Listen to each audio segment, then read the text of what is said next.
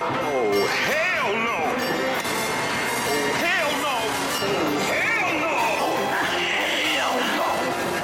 Oh, hell no! Oh, hell no! Oh, hell no! You are listening to the podcast.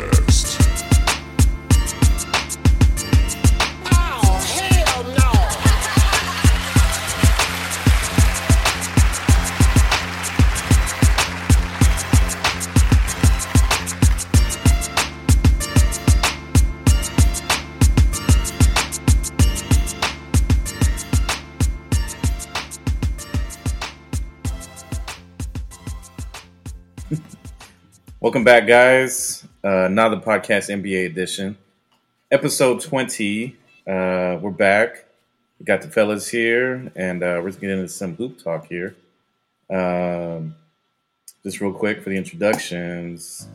I am Panda Vinci, and I be halfway organized, and gonna try to. We've been having issues with this software, man.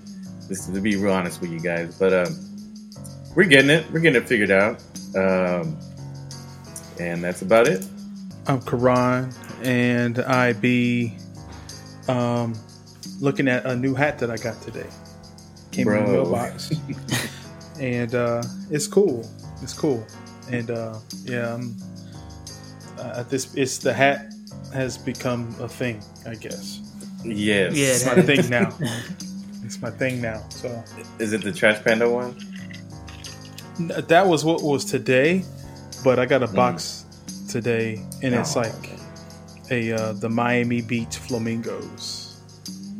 So you send multiple delivery guys to your house for hats? If it can be handled, if I can catch it before the significant other gets to it. Yeah, I mean.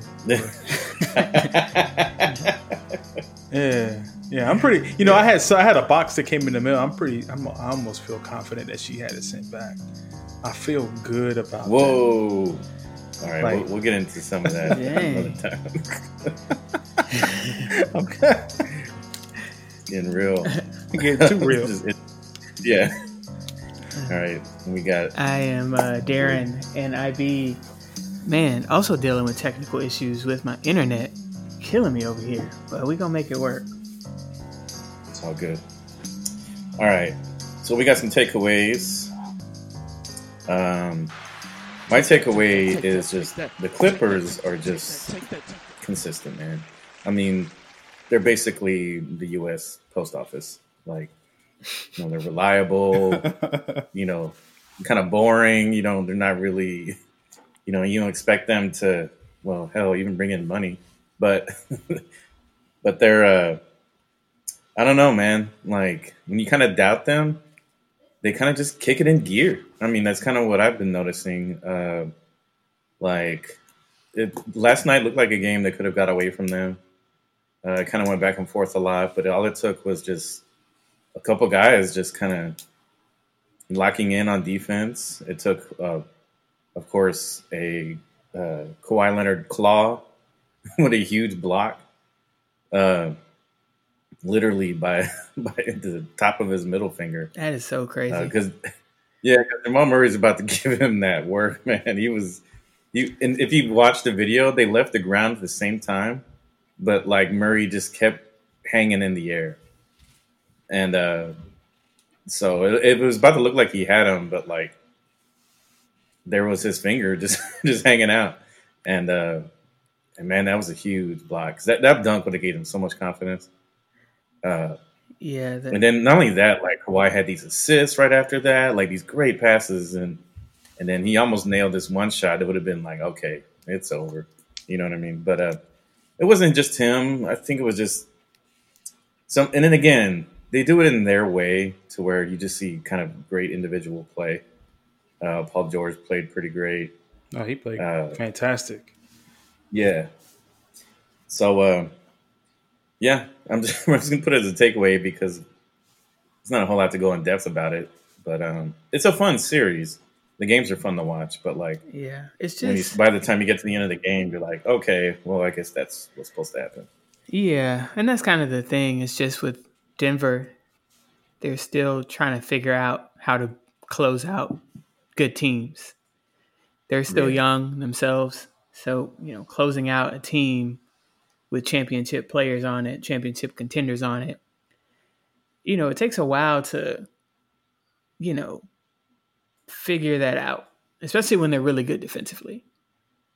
They just, absolutely. they kind of got rattled in a sense, like in a way that they knew that they could win the game. And we were talking about this. They kind of got tight because they knew that, oh man, we could beat these guys, and it, ironically caused them to lose the game, realizing that they could win it instead of just staying in the game, not worrying about what the end result was going to be, but just playing in the moment. They started to Right. see the finish line.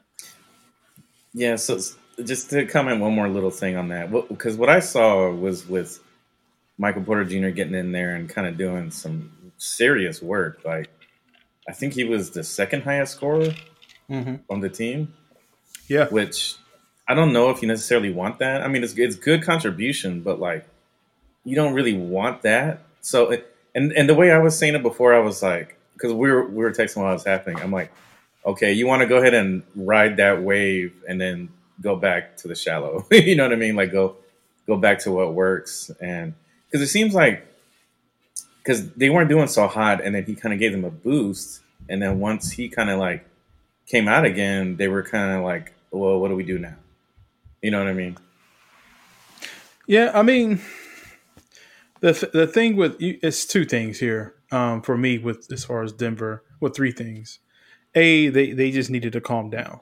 I think once Beverly Yeah, started getting turnovers and it's just chill. Like they were trying to run at such a rapid pace. They just kind of got a little bit ahead of themselves, and that's experience. Like that again. That's what Darren said. With what you say, both of you said about championship experience. That's the first thing. The second thing, Porter. Wow, he's a fantastic. He's he's such a conundrum because you really can't have him out there with 5 minutes left. You can't. Like you can't because even though he gives you a great deal as far as outside shooting and offensive rebounding and he's got a real nose for the ball, he gets lost so easily right now. But the reality of it is that he's a rookie. Like he's yeah, not a rookie. This is his second year in the NBA because he sat out all of last season. But he's a rookie, so he's getting out here getting punished like a rookie is supposed to get punished. That's what's supposed to happen. Yeah. You're supposed to take Yeah. advantage, go right at the rookie. You take advantage of rookies. There's no rookie. I can't even think of a good one right now except for I'm looking back in time with Larry Bird, Magic Johnson, that really stood out as rookies. And they were older players. Even when they came out, they were a little bit older and better. The other thing too is Murray. Murray went 5 for 17 last night with 14 points. Like that can't happen. That can't happen, and you expect to win, right? So, right. he has to be. He has to be the guy. He has to be 1B. If Jokic is getting 30 a game, then you got to get 25, or at least even if you don't score a bunch of points, be efficient with it. And then the last thing I'll say is Jeremy Grant, bruh. You got to hit them threes from the corner, guy. Wide I mean, that's open. to me. Even with the shots that Murray didn't make, if they had just hit like 2 of those threes in the course of that second half, especially at the times that they could have hit them, in the course of the game, they could have stemmed a lot of that kind of momentum that the Clippers were building up. Those threes are going to be open for him. He has to hit those.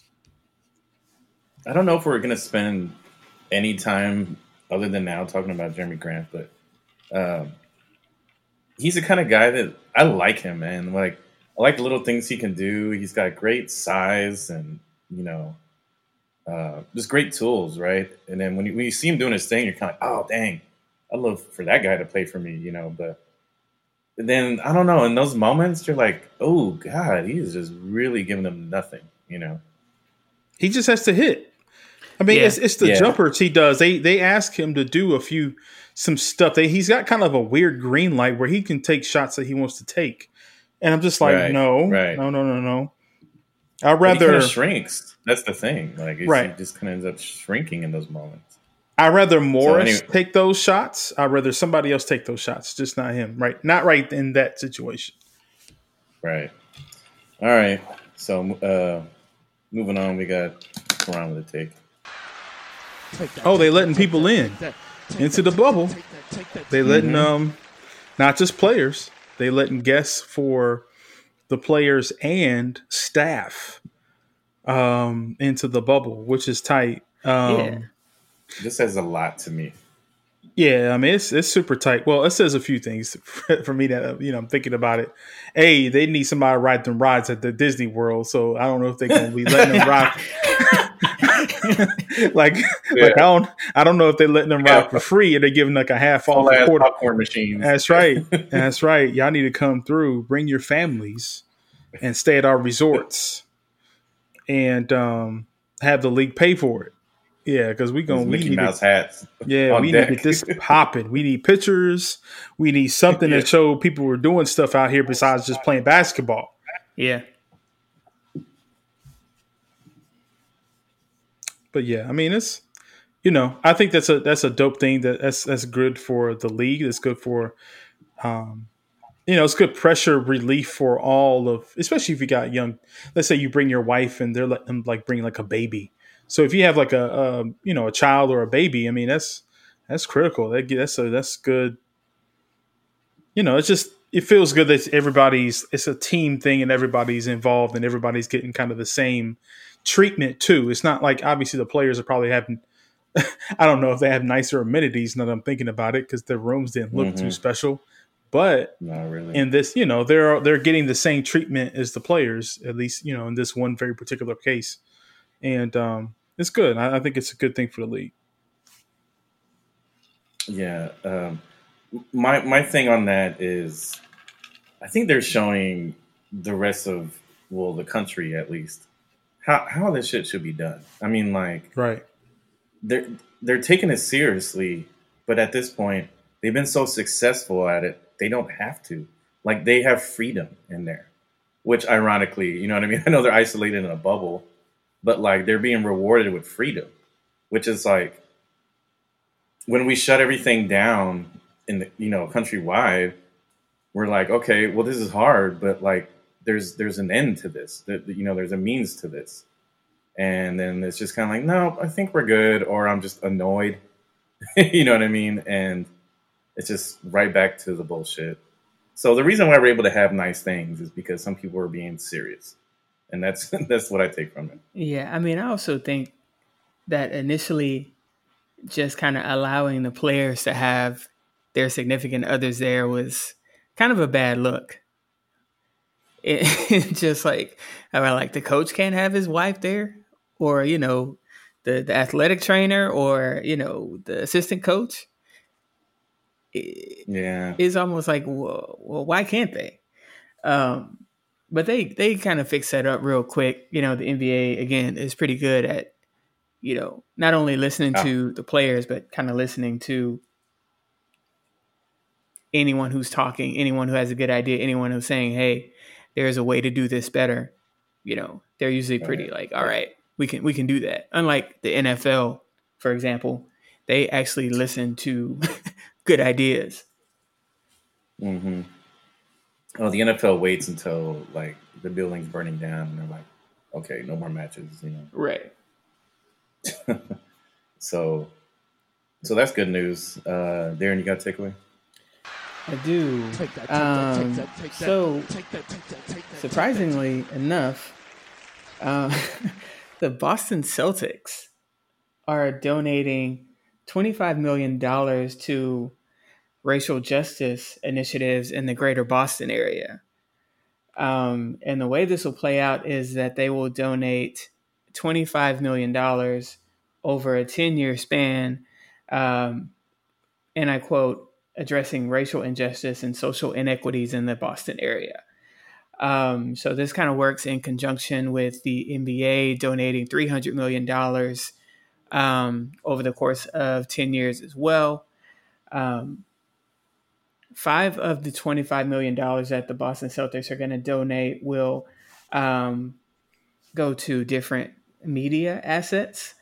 And then the remaining $20 million over the course of the next 10 years will be kind of dished out over 6 pillars, so to speak. So it's like, here they are. Equity in education, economic opportunity and empowerment, equity in healthcare, criminal justice and law enforcement, breaking down barriers and building bridges between communities, and voting and civic engagement. So it sounds like it's a pretty diverse initiative where all this money is going to go into all these different pillars. And it sounds like Jaylen Brown is pretty active in leading this along with other players and staff and coaches, which is great. They're the first team in the league to do this, to actually put forth money outside of the entity that is the NBA. They're doing it as an organization themselves. It's just wow that the Celtics were the first domino to drop. Like the Celtics. Seriously. The history of Boston. Yeah. I mean, the one bright spot in their history as it relates to racial justice is Bill Russell being the first black coach in the NBA. And that came with a lot. You know, there were a lot of issues with that. That wasn't like an easy thing. He came with a whole lot. I mean, just you know, like, there. But Boston was one of those places where, you know, early on, like people wouldn't come to the games because they had black players. Yeah. It's just a lot of racial history in Boston. Well, I mean, if you think about it, though, I mean, even with Russell, if I'm not mistaken, either they were supposed to be, they didn't either it was something crazy that happened with the team, especially at the end, and he didn't even want to be recognized by the team for years after that. Like he didn't want to be recognized by the team. And or when he got inducted into the Hall of Fame, he didn't want like Boston people there. Wow. It was like something crazy like that. I have to look it up right quick. But it was I mean, he had a lot of issues with the organization at the end because he didn't feel like they stuck up for him. Right. At the end of his career. So, let me go back and trying to see, but and go ahead. Of course, you know, there have been other players over the years who've had issues playing in Boston, both as a part of the organization and going there to play. So it's not lost on anyone that Boston, you know, along with other places like Indiana and Utah, haven't been, you know, favorite cities for most of the players in the league. But, you know, you got to give credit where credit is due. It sounds like they're trying to do the right thing. And again, Jaylen Brown is kind of the outlier here. He's kind of leading the charge. Has been very outspoken, very well spoken as well about racial injustice and kind of, you know, just being very vocal about how he feels about it and you know, kind of galvanizing other players. And, you know, from what we can see now, you know, just kind of galvanizing the Celtics organization. So, props to him and props to them because that's not, you know, it's not a small piece of change. No, that's great. It's doubling down. And I think we can safely say as long as they keep these players, you know, and, you know, I don't know how much coaching or, you know, ownership is involved, but they're, you know, changing the culture there. And that's a great thing. I mean, yeah. And that's kind of like, it has to be everything you just read has to be the initiative. It's multi-pronged and that's how you make, you know, big waves is by doing not just one thing or not just, you know, being conscious of it for a month or two. Like it has to be systemic, you know? Right. And this is a 10-year initiative. And then, like you said, it's multi-pronged. So That's hopeful. It's a good thing. It's good news that just came out within the last couple of hours. So I think it's pretty cool. It's hopeful. Oh, Yeah. I wanted to say one thing about Boston. Now, Russell, I felt it important to find it, but Russell refused to attend the ceremony in which they retired his jersey number in 1972. Okay. Now, I mean, it wasn't that long ago. I mean, it's only been like a year or two ago where he came back and started coming to Boston games again. So Man. that's how he felt about his experience in Boston. So, and then of course the history of Boston with players, with certain other players, and people. I mean, Boston has a sordid history with race. So the fact Yeah. that the Celtics are stepping forward like this is, it's very impressive. It's very important that they do it because it sends a very clear message. Mm-hmm. So we'll see who, if people take the Celtics lead. Oh yeah, that should happen. I mean, when you see one team, stepping out, like you should feel foolish or ashamed not to. But anyhow, moving on, we got to see. I guess it was midweek last week or sometime last week. Steve Nash ended up taking the job of head coach for Brooklyn, or agreeing to it. I'm not sure. Um, like I don't think they can sign him yet, right? I'm not entirely sure, but yeah. So that's pretty interesting. And then it kind of we had like a first reaction, and then we started hearing some second reactions. And what do y'all think about it right now? I'll let you go first, Kay. I've quite a few thoughts. First, this is not a knock against Steve Nash. I actually do think he's going to do a pretty good job.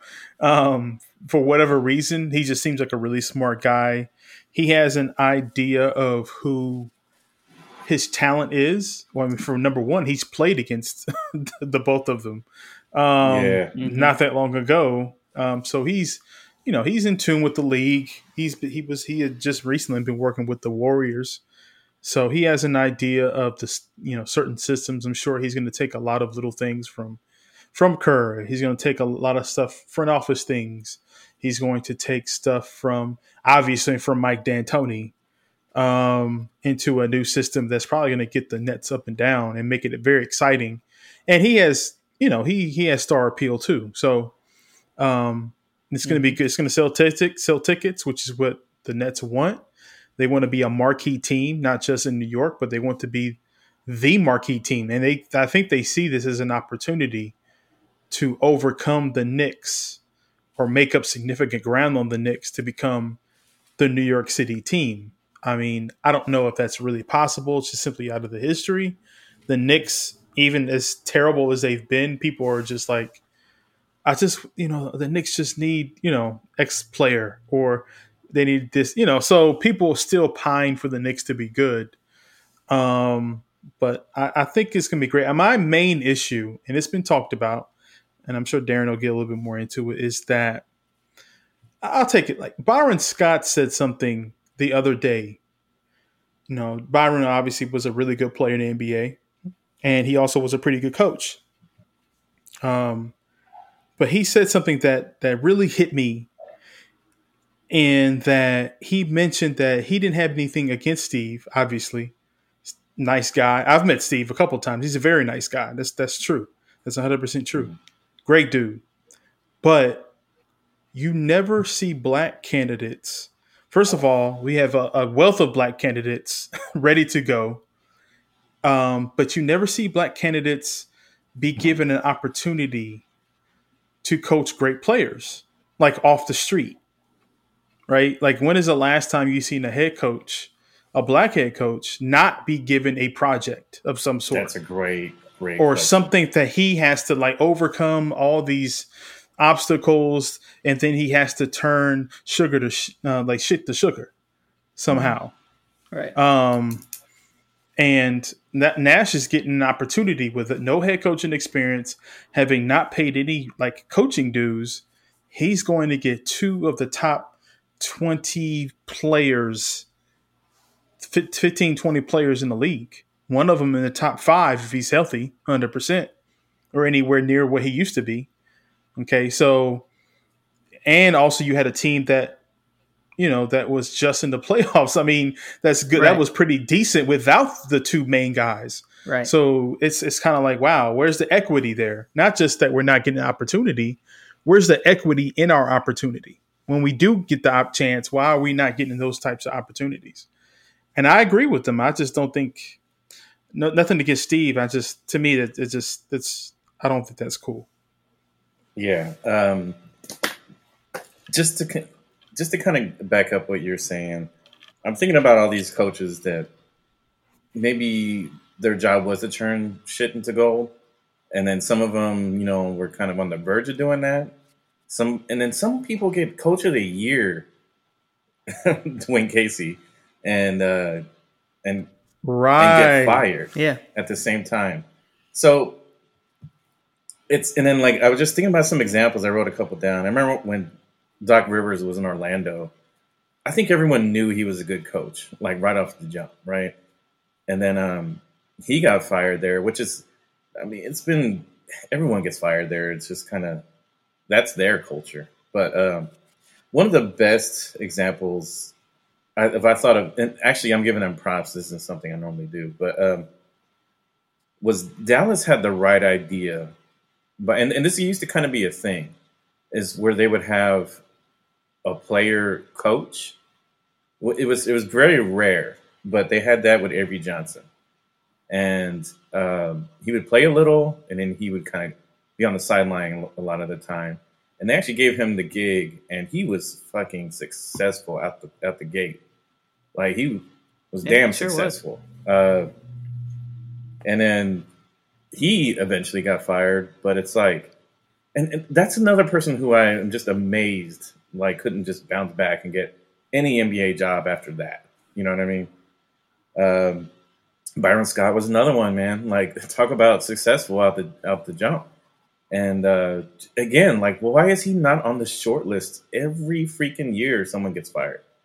And then, I mean, when they are, they're put in these terrible situations, But I do like the idea of Nash. I think you're dealing with someone who understands not only basketball but the way it's played today.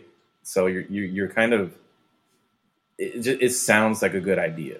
But yeah, I'm with you. Like, and Monty Williams. You think of all these guys who they're good coaches, and then you see them just kind of like they take the bullet, before anyone does. It's just kind of weird to me. Yeah, and I think initially a lot of people brought up Byron Scott, and of course, a lot of people brought up Mark Jackson. And Mark Jackson is currently working as this was happening, for the NBA playoffs with ESPN or TNT, whichever network he's on. And he had some words about it, and of course he's a fan of Steve, as somebody he's played against and as a friend, as a peer. But just kind of generally speaking, a lot of people were talking about Mark Jackson.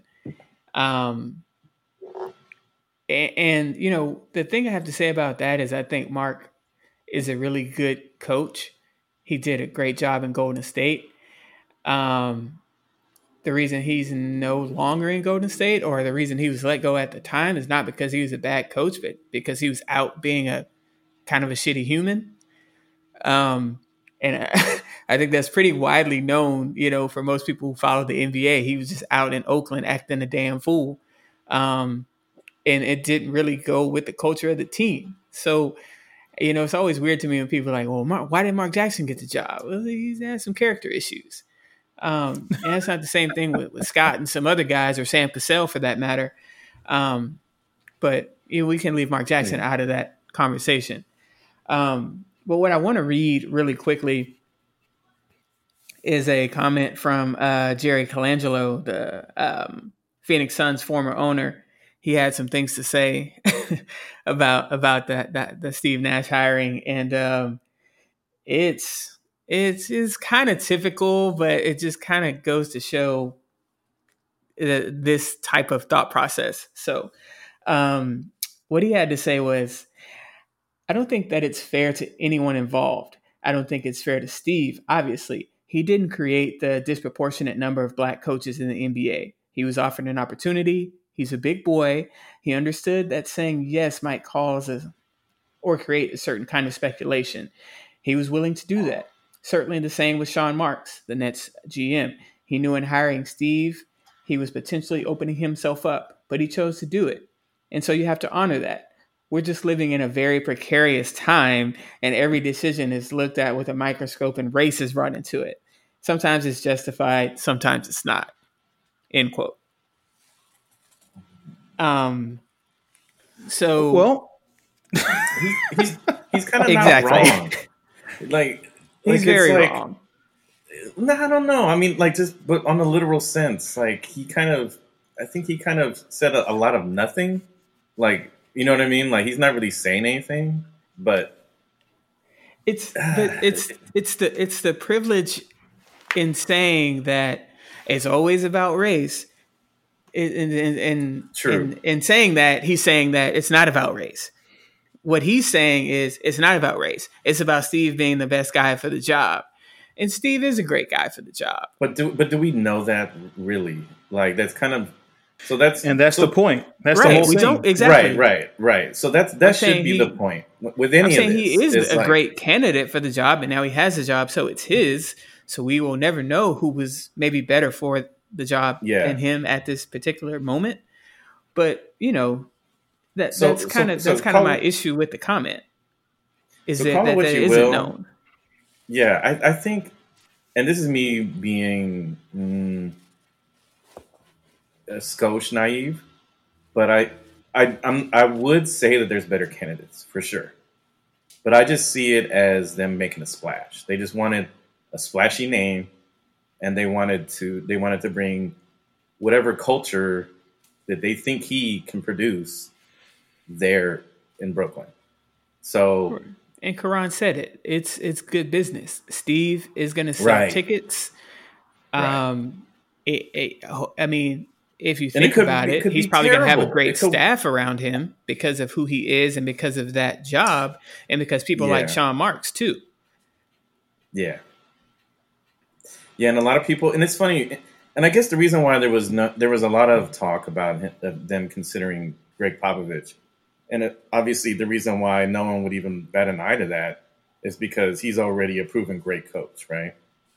Right. And he's not really taking anyone's job. He's just someone who,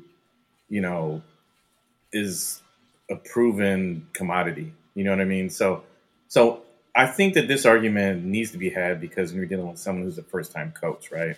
Because it is seem like some type of,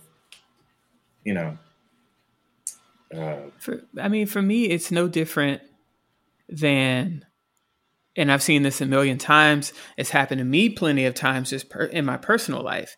Walking into a job interview or an opportunity with years of experience and lose that job to someone who's fresh out of college and white. Yeah. It's kind of the same thing. I don't even know if the Nets ran down the list and interviewed Byron Scott, Avery Johnson, Mark Jackson, or, tried to poach Monty Williams or somebody. I don't even know. Or if they just said, no, we're going to go with Steve. We're just going to hire Steve, and that's our decision. And it's their decision to make. But again, when Colangelo says something like, everything's about race now, it's just that just proves to me you don't know anything. Or your privilege tells me it is about ignorant. Race. It is about race. I mean, obviously, if it's yeah. Go ahead. No. I'm just saying he's only commenting because of the race factor. So, you know what I mean? So he's kind of proving right. You know what I'm saying? He wouldn't even be commenting if there wasn't a race factor. Right. Yeah. Clearly. That's and that's the thing that I think that, of course, Jerry's an older guy, and I just he clearly doesn't really get it. To me, that tells me he doesn't really understand it. That's the thought process, I think, of a lot of people that are in a lot of front offices across the league. if that wasn't the case, I mean, it doesn't make any sense that you would have. So the players, you're good enough to have players. Like the players are good enough, you to have like 70-75% of the league be black players, but they're not good enough to also coach, or it just doesn't make sense. Like there's no way somebody's going to make this make sense for me. Yeah, I'm sorry. Go ahead. No, I was just going to say that this comment actually it actually went on, and it got worse and made more sense at the exact same time. So, oh wow. So, well, you got to remember, he's only speaking from his point of view, so it's skewed, right? Absolutely, yeah. Right. And he goes on to say, first and foremost, the connection between Sean Marks and Steve Nash is very strong and very long. And when people are making decisions like that, like a president of a club or a GM of a club, if he's doing a hiring for a coach, there's got to be a comfort zone. It doesn't matter what color anybody is. That comfort zone is someone that he trusted and feels like that's someone who he can work with. Because of that long relationship, I'm sure he felt very comfortable in making that selection. Bullshit. Good old. That's the good old boys. He's basically outlining good old boys club. That's exactly what that is. He's basically saying, he's excusing it, and that's why you should get out of your comfort zone. Like he's kind of like almost making the counter argument at the same time. Exactly, and that has nothing to do with Sean Marks or Steve Nash having a good relationship. It has nothing to do with them at all. Like what he's saying is, if you're a president and you're hiring a GM, you have to do it in a comfort zone. So it's just like him saying, what's comfortable for him is whiteness. So I tend to think that they made their decision in absence of thinking about, quality black coaches. You know what I mean? Like they took that element out, right? And it may have been intentional, it may not have been, but I guess it's just the way, for this to be something that's kind of like not just an afterthought, it has to be, and it just has to be confronted when it happens. You know what I mean? Like a first-time coach versus very experienced, people who are just fired. I don't know. I think coaches get fired too easily anyway. Like, and I don't even. I'm including everyone, and so I think that they should have contracts similar to players. Like they should get guaranteed money. I think they should be able to be traded, just like players. Right, and we didn't even talk about Nate McMillan, who would have been another.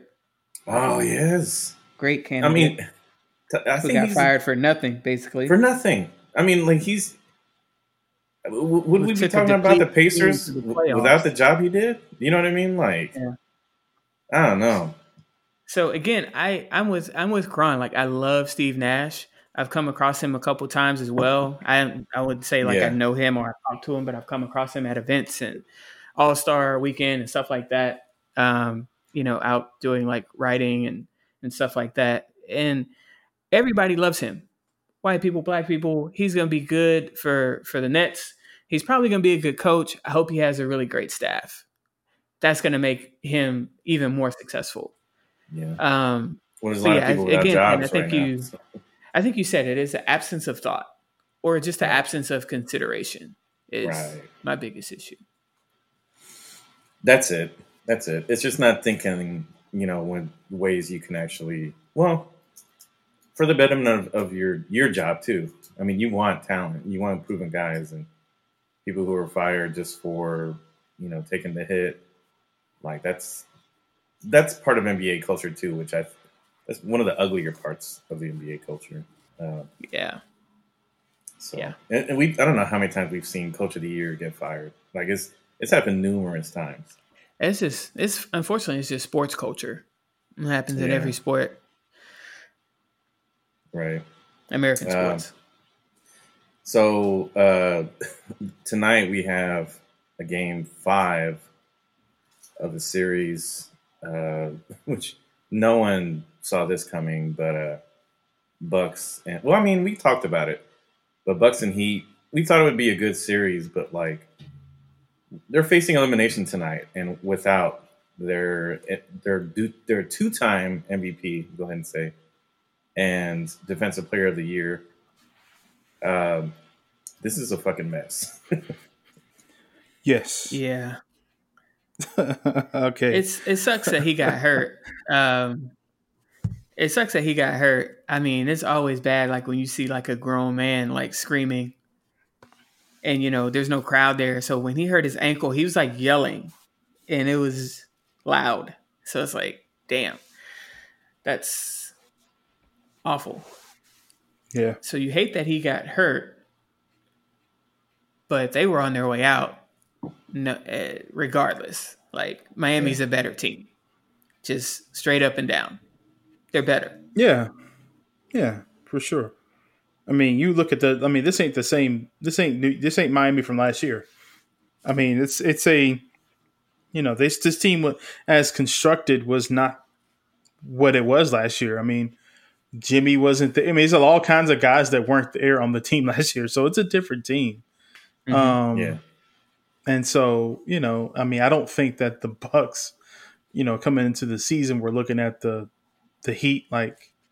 I don't think a lot of teams were necessarily looking at the Heat like, oh, they get to the Eastern Conference Finals. But it's just not a good matchup. It's not a good matchup for them, and it's partly not a good matchup. And I'm gonna be, full disclosure. I brought this topic to the table because I kind of wanted to be sort of a reflection / study on how to build teams around superstar players and how not to do it. The Bucks, in my estimation, I don't think Giannis is going to stay with the Bucks. I'm gonna just kind of say that just out in front, and I think for a few reasons, it's their construction of their team and the fact that they let somebody like Malcolm Brogdon just kind of go for nothing, basically. That was a big mistake. All they had to do was match the contract. He was a restricted free agent. All they had to do was match it, and they chose to go with Bledsoe. They gave money to Bledsoe last year, and at some point, extended his contract and decided that, we're just, if it's okay, we'll match. If it's feasible, we'll match Brogdon's contract with the Pacers or whoever team that they would have offered. But once it got to like $20 million a year or something like that, I think it was like $85 million over 4 or I think it was something like that. So they're like, no, that's too rich for our blood. We're just going to let him press on. I think they got scared because of his injury history, and Brogdon had gotten hurt a couple of times, and it seemed a little funny. But there's all kinds of ways that you could have kind of maneuvered out of that if that was the case. Like you could have traded him away later. It's just a lot of different stuff. I say all that to say this: Brogdon aside, okay, you're looking at the team right now, and you have a player like Giannis, who's really basically I don't know what position. He's a center. In my opinion, he's more or less a center. Like a stretch center. He's basically a stretch center, but not even.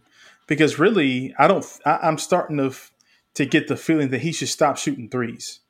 He should go back he should just be on the low block, and he should be playing from the low block and passing out of the low block like Jokic does, or like Walton did, or like Hakeem Olajuwon used to, and pass to shooters, which goes to my second point.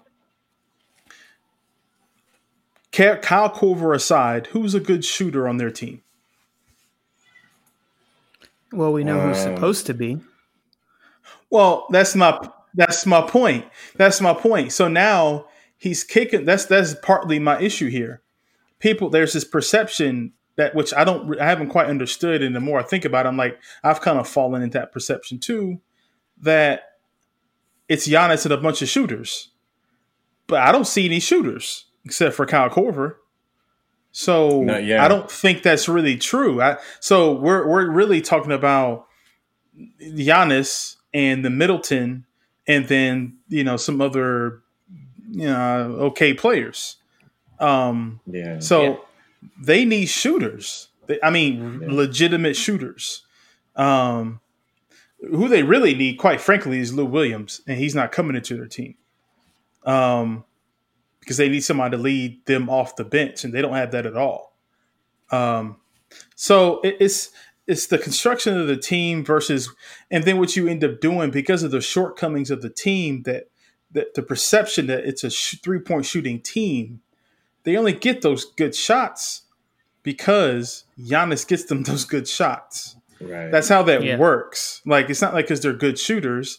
It's because he draws so much attention. He gets them open jumpers. But that's a problem because now when you go from the into the postseason, now you're in the situation where now the pressure's turned up. The teams know exactly what you are and what you do. And instead of changing, Budenholzer has decided to we're just going to do what we do. And we're going to run hot Giannis through a brick wall through 3 players. And we're going to hope he scores 30 points a game. Like, that can't be the answer. So I don't think he stays there because I think the Bud is too rigid and the team is just not talented enough, period. They're just not talented enough. And I'm tired of trying to give him okay, well, Giannis will just make a way. Giannis will just make a way. We've already seen that play out. LeBron couldn't do it. Jordan couldn't do it. Guys just can't do it. You can't just be a great player and then drag a halfway decent team that may or may not have even made the playoffs without you into the finals. Yeah, Right? they might make the playoffs without Giannis. Right. They might. They might. They But might make the playoffs. The thing is, too, Kay, to go along to that point, if you're constructing a team around one of the best players the league has seen in a very long time, and you're building a fan base, facilities, an arena, all the things around the arena, shopping districts, living, you're creating all of this stuff around one guy.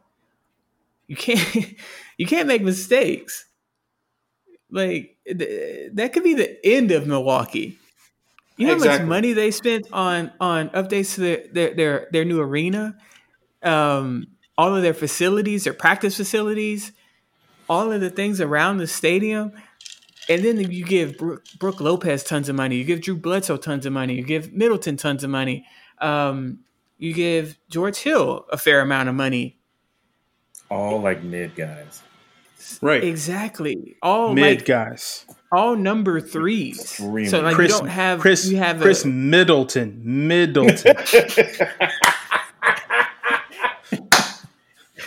Fanny, you are way too excited about that. Chris Middleton. Mid. But it's again, it's the thinking of Giannis is a number 1, and you have a few other guys that are number 3 or number 4 players. You don't have an actual solidified number 2 guy. Really, they don't even need a better player at the second spot. That's the thing. No. I think they need a second Middleton, not the exact player as Middleton, but somebody of his talent level to play alongside Middleton. So it's like a triangle, like a pyramid. So you got Giannis at the point at the top, right? The main guy. And then you have 2 Middletons or somebody of that relative, caliber of player. And then you can have Bledsoe and Hill and Lopez and stuff like that. So they need to find some. They don't need necessarily somebody better than Middleton. He doesn't need to slide down. They need somebody that can handle the ball that is of roughly equal talent to Middleton. if that's even possible, because that's a pretty high number. That's a max player. So is that really feasible? So then it goes to the whole point of, okay, so what do you do if you're the Bucks? Are you trying to get rid of your whole team to get the player that is like Middleton, or do you just try to trade Giannis and get whatever value you can get next season, before the trade deadline, and try to have him not walk away with or do you just blow up the team and just let him walk away? Because that's really what you're doing. You're going to blow up the team because it's either one thing or the other. Either you're going to see if you can make a championship level team with Giannis and promise him the world and make it happen, or you're going to blow up the team. There's no middle ground. It's in Milwaukee. Nobody wants to come to Milwaukee. Yeah. Not if he ain't there. Right. And that's going to be interesting for them this summer because it's the NBA. Like Panda said, it's instant gratification. So they're going to make some moves. I don't think they're going to blow up the team because he still has another year. So they're going to try and make it attractive for him to stay. But they can't move Middleton because he's making too much money. It'll probably be Lopez who will be the first domino to drop. Robin Brooke. And, probably Bledsoe too, just because he's making $70-80 million, which isn't a ton of money in the grand scheme of things. But if you want to bring in somebody else, it is. If you want to bring in Middleton Part 2, it is. That's a little tough. I mean, see, I think you guys said it right. I mean, Middleton, yeah, he's a max player, but really, would he be on any other team? No. I mean, I'm kind of thinking about it, and it's that's the value relative to the Bucks. Yeah. Right. So their money's tied up, and that's really all it is. I mean, you got people like DiVincenzo, who's kind of been, he's been all right, but he's not the next young. coming or. Yeah, you can't. Yeah. He's like 20. He's like 20, 21 years old. So Wesley Matthews, he's a good player, but he's past his prime. Yeah, for sure. Yeah. George Hill is very serviceable. You can give that guy a lot of minutes, and he's very solid. But he can be on a championship team. Absolutely. Yeah, as your fourth option. Really your fifth or sixth option. Yeah. So and it's crazy. You look at this team, and you're like, is this team that good? I mean, are they 56 and 17 good? You know what I mean? Like that's what they were. Again, during the regular season, Giannis is just going crazy. There's no pressure on Middleton. There's no pressure on Bledsoe. They're winning games because Giannis is, the MVP and the defensive player of the year. And, like Karan said, he's getting those guys wide open looks. They're going to hit 40%. Yeah. So it's interesting because, I mean, going into this, they were still kind of the favorite in the East for sure. But I think even the last few regular season bubble games, people were like, they're not playing well. There's a lot to look at. I mean, if I'm being honest, I haven't seen most of these games. I've seen some of the end of them, but I don't know. It just looks like there's functionally something wrong with them, and it's a well-coached team, but I just think it's kind of like a stubborn, weird team. You know what I mean? Well, I just think the flaws come out more. I think it's a few. I think you just can't. It's a few things. Bledsoe cannot be doing what he does, what he's allowed to do out there. He makes a lot for a player who's been in the league about 10 years. He makes a lot of mistakes. Mm-hmm. Lot of mistakes. It's an inordinate. There's some I know offline, just us talking. There have been times where I was like, "Is he throwing the game?" Because who would do what? Who would do that? He would do stuff that no NBA level player should do ever. Yeah. And he would do it multiple times each game, and people would just be like, "Oh, okay, da-da." But it's no. You don't see, you don't even, let's say, take somebody who's just a very average, steady NBA player. let's take DJ Augustine. Okay, he's not a special player at all. Texas guy. Just a pro. But just he doesn't make mistakes. He's not going Yeah. out there messing up things. Yeah. He knows exactly who he is. He shoots the ball pretty good. He doesn't throw the ball in weird places. He does very extremely safe things. He can be a coach. That's all you need. That's all Bledsoe needs to do is just do the safe play. And he does these crazy. I'm just like, bro, he can't. No, he couldn't play for me. Ain't no way he started. See, but it's like the art of the point guard has kind of gone away. I mean, you're talking about DJ Augustine, who's someone who was a true point guard, and now every point guard thinks they're Allen Iverson or something like it. You know. Well, I mean, I think the problem with Bledsoe, especially in comparison to Augustine, is he played on bad Clippers teams and he played on bad Suns teams. He's never played on a good team. Hasn't really played for a really good coach, to be frank. So again, we've talked about this before with guys like Bledsoe who are just extremely talented. That fool's just like a brute. He doesn't really know how to play. Wow.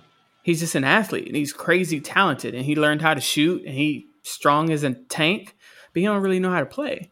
He's out of position. He's just short. Agreed. Yeah.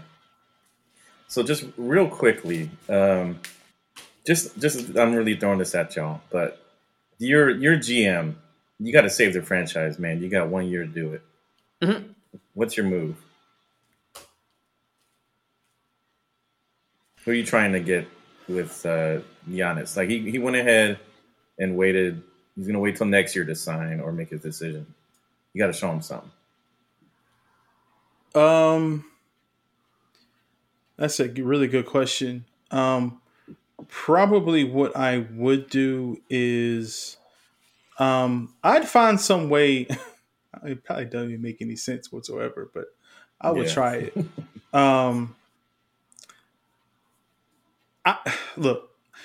I would trade Middleton and dump some guys. I would try to get Bradley Beal onto the team. Now, the reason why I say that is because he plays pretty good defense.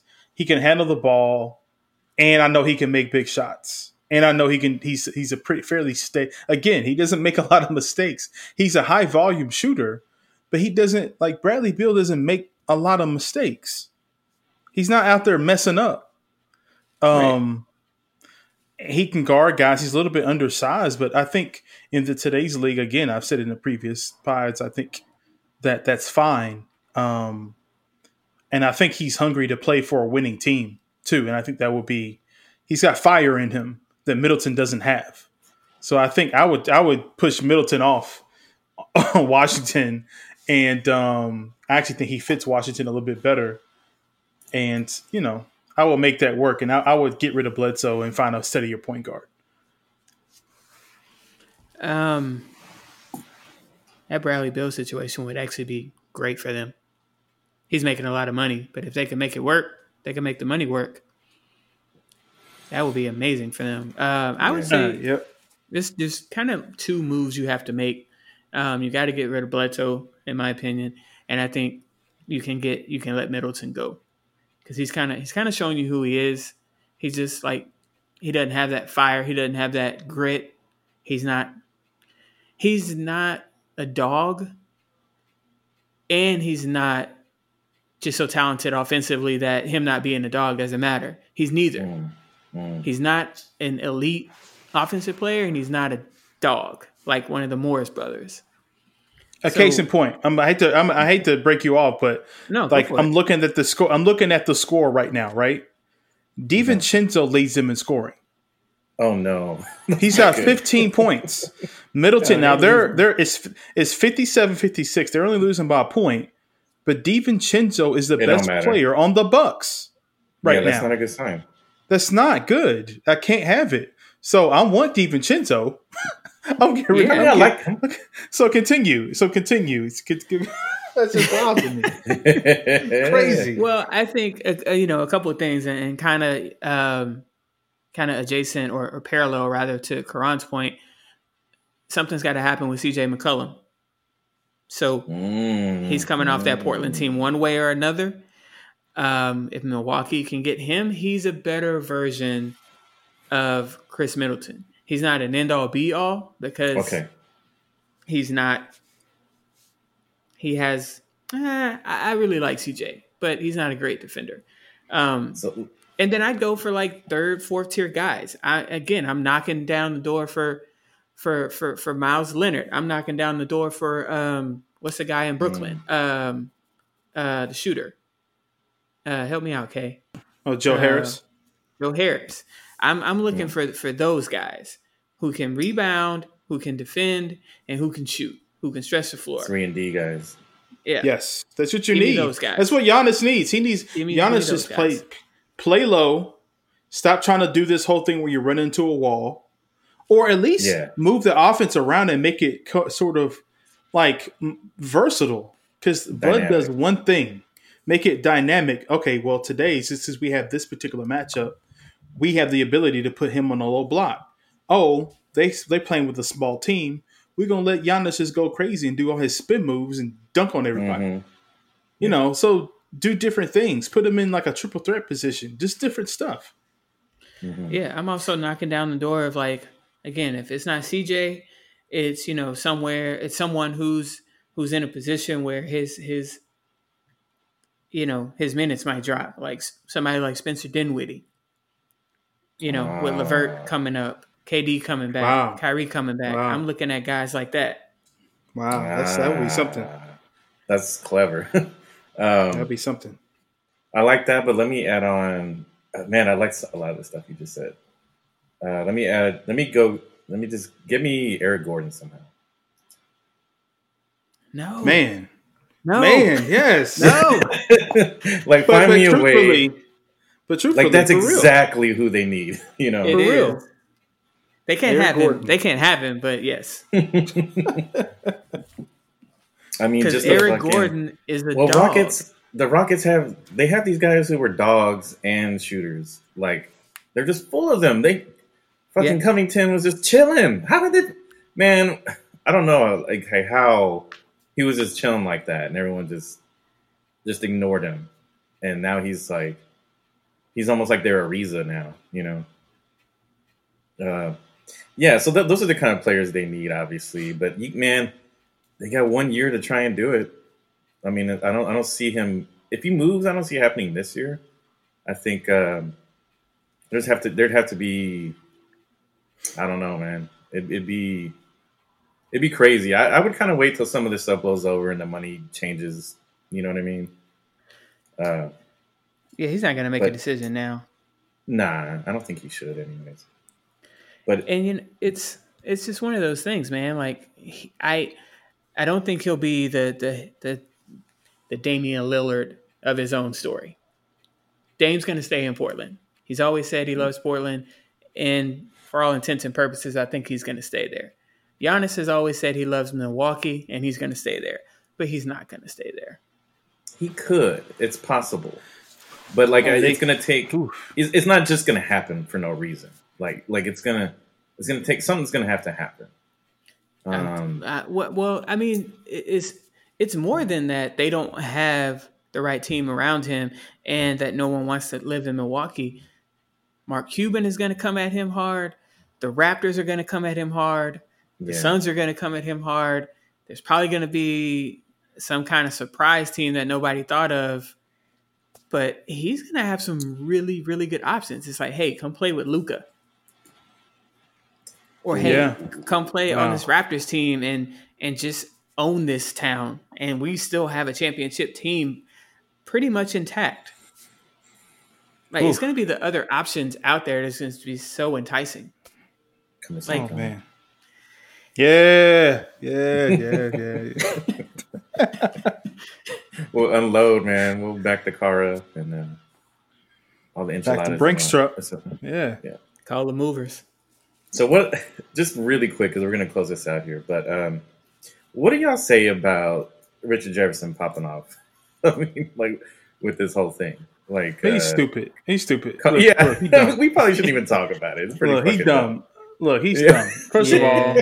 First of all, Pip was right to get it in his behind, and then LeBron was right to get into like Jay. I mean, it was just like, come on, guys. Like Yeah. it's very clear. He's a Pippen. He's not a he's Giannis is very look, in my estimation. If Giannis has that right second or third guy, Giannis is going to be. I mean, even with or without him, he's going to be a top.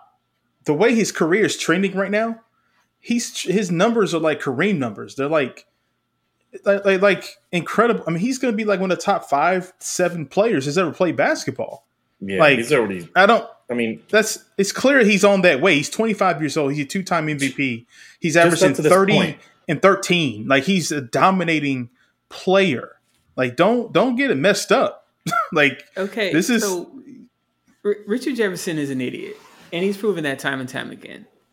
Now, if he would have said this, what I'm about to say, okay, I would agree with him 100%. If he would have said, repeat that for me again. No, yeah. Okay, I'm saying, Richard Jefferson is an idiot, and he's proven it many times over. But if he would have said what I'm about to say, I would have agreed with him to a large degree. Okay. If he would have said that if Giannis was 6'3", then he'd be like a number 2 player or number 3 player, I would be maybe not 100% with him on that, but I would be with him on that. If he would have said that like Giannis is 7 feet tall, and that's a large part of why he does what he does, and if he was 6'5", he wouldn't be doing that. He wouldn't be as dominant. I would be with him on that. And I think that's kind of what he was trying to say. He just didn't say it right. Because that had been kind of this thing that people were talking about, NBA Twitter and stuff like that. Like, because the Bucks were losing. So we're changing his height now? Huh? We're changing his height? Like, what else? What else do we got to do to, like, again, cut him off at the knees and say he's not great?